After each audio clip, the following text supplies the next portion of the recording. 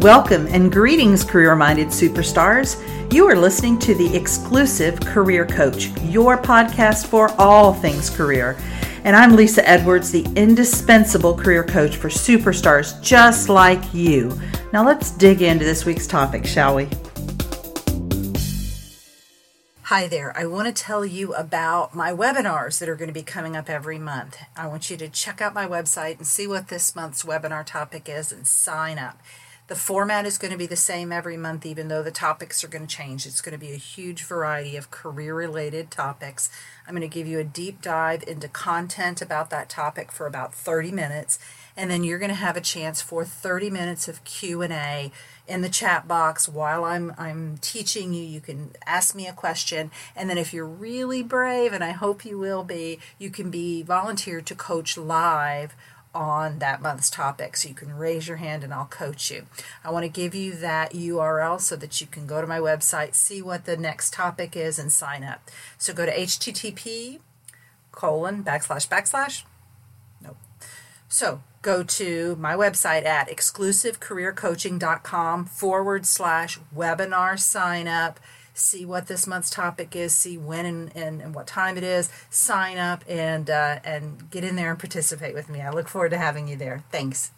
Greetings, career managers. How are you today? Are you ready to talk about brilliant networking for brilliant people? I know that the people who listen to this podcast and my clients are brilliant. In fact, I am known as the indispensable job search strategist of sales and marketing superstars, and everybody knows superstars are brilliant people. So I really want to drill down and give you some tactical strategies that you can use to be a brilliant networker, because I know you're a brilliant person. In episode 14, I gave this definition of networking: a supportive system of sharing information and services among individuals and groups having a common interest. So that's the framework for this conversation about networking. It needs to be a supportive system, it needs to be sharing of information and services, and it needs to be among people or individuals who have a common interest. So in that podcast, I talked about setting goals for your networking activities, creating an intriguing and engaging elevator pitch, listening more than you talk, being specific in what you ask for from your networking contacts, and following through with what you say you will do for your networking contacts. So today I want to cover the formula that I use with my clients on how to network in a way that doesn't leave you feeling like a barnacle. So if you think about a barnacle, it attaches itself to the side or the underside of a boat, and it feeds off of the other parasites on the boat, and it is to the detriment of the boat. The boat gets nothing from this. That's what a parasitic relationship is. But I want your networking to be a symbiotic relationship, meaning that both parties benefit equally from the relationship. So the formula that I'm giving you today works specifically when you're networking with people that you know, or people who are pretty much at your same level. They're your peers, even if you don't know them. I'll be covering how to network with people you don't know who are at a higher status in a later podcast. So I have 7 tips for becoming a networking pro, becoming a brilliant networker. Number 1, let's start with when you call to schedule the meeting. So let's say you pick up the phone and you call someone and you say, hey, I'd like to get together. Let's get together and catch up with each other. I don't want you to tell them that it's because you're looking for something specific. So for example, if you're job searching, I don't want you to call somebody and say, hey, I'm looking for a job. Can I pick your brain? And let's go to lunch together. There's really, other than some altruism, there's nothing in it for the other person when you present it like that. So that puts you into that parasitic relationship. What I want you to make this about is a conversation among equals where you're giving as much as you're getting. That's exactly what a symbiotic relationship is. So if you're looking for a job, that doesn't need to be the focus of the conversation. So I don't want you to present with that. It doesn't serve you to do that. So when you call, you're just saying, hey, I want to get together. I want to catch up, see what you're up to, tell you a little bit about what I'm up to, that kind of thing. That's going to be more appealing to the other person. Number 2, Do your homework before the meeting, and LinkedIn is the best place to do this. So this is going to help you to know what questions you want to ask them. It's going to help you to know what your specific ask is from them. I'm going to talk about that more in a few minutes. And then also you may get a sense sort of what challenges they might be facing based on what you see on LinkedIn. There might be some clue as to maybe they're dealing with this situation right now, or maybe they're facing the same challenge I did in a similar job.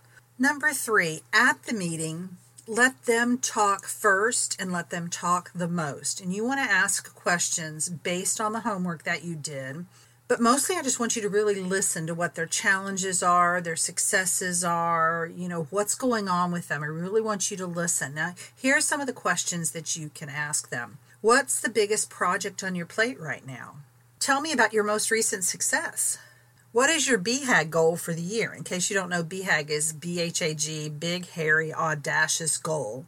So what is your BHAG goal for this year? Which of your skills is getting the most mileage these days? I like that one. I think that one's really fun. And notice, none of those questions take the person in a negative direction. Now, that's not to say that they won't go in a negative direction and start complaining about their job or complaining about the company, but you're not taking them in that direction so what do you like least about your job? I don't want you to go there because I don't think it serves you. It doesn't serve them to go in that direction. And as I said, they may take your questions in a negative direction, but I don't want you to go there. All right, so number 4, provide value to this person in the form of contacts, ideas, strategies, perspectives, insight. One of the pieces of feedback I get most often from my clients when I'm teaching them how to network is that they can't perceive what value they will give to the other person. They're so tunnel focused on, in their case, it's usually that they're job searching. So they're so focused on what they need from the other person that they can't really think about what value they would give them. And I always assure them that they will be able to give value. They will know someone that would be a tremendous benefit to the other person. They will have a strategy that's worked for them in a similar situation that would be beneficial. Maybe they know about a group, a networking group that would be helpful for this individual. Maybe they know some sort of a program or training that would be beneficial to them. Maybe they have a vendor that provides a service that they're trying to purchase for their company. So the thing about knowledge is that we don't tend to value our knowledge as much as someone else's because we already have it. So we devalue it simply because it's known to us. It's not new. Maybe it's something you've known for a long time and you don't see the value in it. But trust me, the other person will see a lot of value in that knowledge. So just if you can go into the networking, trusting yourself, trusting that you will be able to give value to that other person, I assure you that you will be able to get value to them. Number 5, when it's your turn to talk, if you've provided sufficient value, they're going to be more willing to help you. So if you've done those previous steps that I've talked about correctly, and you're really listening, you're really centered on the other person and how you can provide value to them, they're going to say something like, well, if we've talked about me this whole time, what can I do for you? And they're going to be really motivated to help you because you've just helped them so much. So you don't have to worry about whether they're going to want to help you because it's human nature. It's very unlikely that you're going to network with someone that you helped tremendously and then they're going to be like, we're done now. Number 6, make a very specific ask for that person. So when it's your turn, I want you to know who you want them to connect you with or what you need them to help you do to get closer to your goal. So if your goal is a specific company, let's say you're trying to get FaceTime with a decision maker at a specific company that you really want to work for, then I want you to ask for that. So one of the biggest mistakes I hear people making in networking, especially with job search, is they will say to a networking contact, well, if you hear of anything, let me know, or if anything comes across your desk. And that's so vague, and vague requests lead to vague results. And so there's really nothing there that the other person can sort of sink their teeth into and act upon. It's just not actionable, and it's very forgettable. So I want you to be very specific in what you want this person to do for you.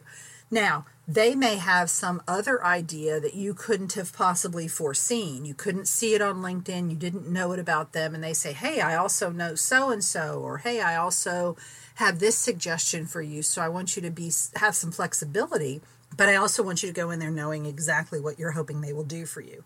So here's a couple examples. So you might say, Mary, I saw on your LinkedIn profile that you're connected to John Smith, the Director of Human Resources at ABC Company. Is this someone you know well? And if Mary says yes, then you would ask her if she would be willing to make an email or even better, an in-person introduction on your behalf to John Smith. Another example, Jeff, I know you work for XYZ Company, and I'm interested in speaking with the purchasing director about our new supply chain management software. Is this an introduction you would be willing to make? So very specific.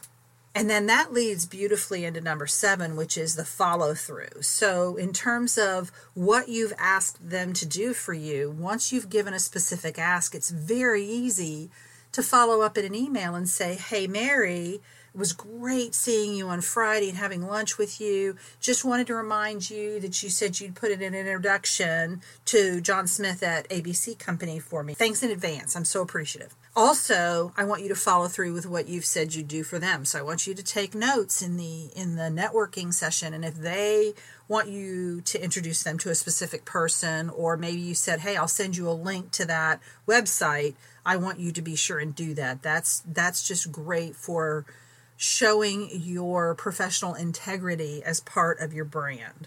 So this one's a pretty short one, and I hope that I packed a lot of punch into this short podcast. I want to go over again those top 7 tips for becoming a brilliant networker. So number 1, when you set out to set the meeting, to call or email them about having a networking meeting, don't make it about what you want from that meeting, because that's not what the meeting should be about. It should be about how you can help the other person and what you want from the meeting. I want both of those to be present. And so by leading with what you want, you really are disincentivizing the other person to participate in that network, to take time out of their schedule to network with you. So just tell them that you want to catch up with them and hear what their challenges are and what's going on with them, something like that. Number 2, do your homework. Use LinkedIn ahead of time to find out how this person might be able to help you so that you can be very specific in your request of this person. During the meeting, let them talk first and most. Ask questions based on the homework you did. Have maybe some prepared questions that if the conversation stalls, you can say things like, what's the biggest project on your plate right now? Tell me about your most recent success. What's your BHAG goal for this year? Which of your skills is getting the most mileage these days? Provide value. You might have a contact, you might have an idea, a strategy, a certain perspective, some insight that you can give this individual. And even though that information is known to you and you may not think it's valuable, it will be incredibly valuable to them. Number 5, when it's your turn to talk, if you've provided sufficient value, they're going to be more than willing to help you. So you do your part in the first part of this conversation, and they're going to be willing and able to do their part in the second part of the conversation. Make a specific ask. So know exactly who you want them to connect you with and how you're hoping they will connect you, or what resource you need from them. Be very specific. And again, LinkedIn is your best friend in this regard because you can do that homework ahead of time. It doesn't mean that they might not have some other tremendous ideas for you, and you want to be flexible and hear those and be open to those, but I also want you to have a goal in mind. And then finally, follow through. So in terms of what you said you would do for them, do it. Remind them of what they'd said they would do for you, and so that they can follow through as well. And I think if you take these steps, you're going to find that you are a great networker, you're a brilliant networker, and your networking yields the results that you want it to yield. So best wishes with that. As I say every podcast, I want to be your career coach. So if you have questions for me, be sure and put them in the comment box.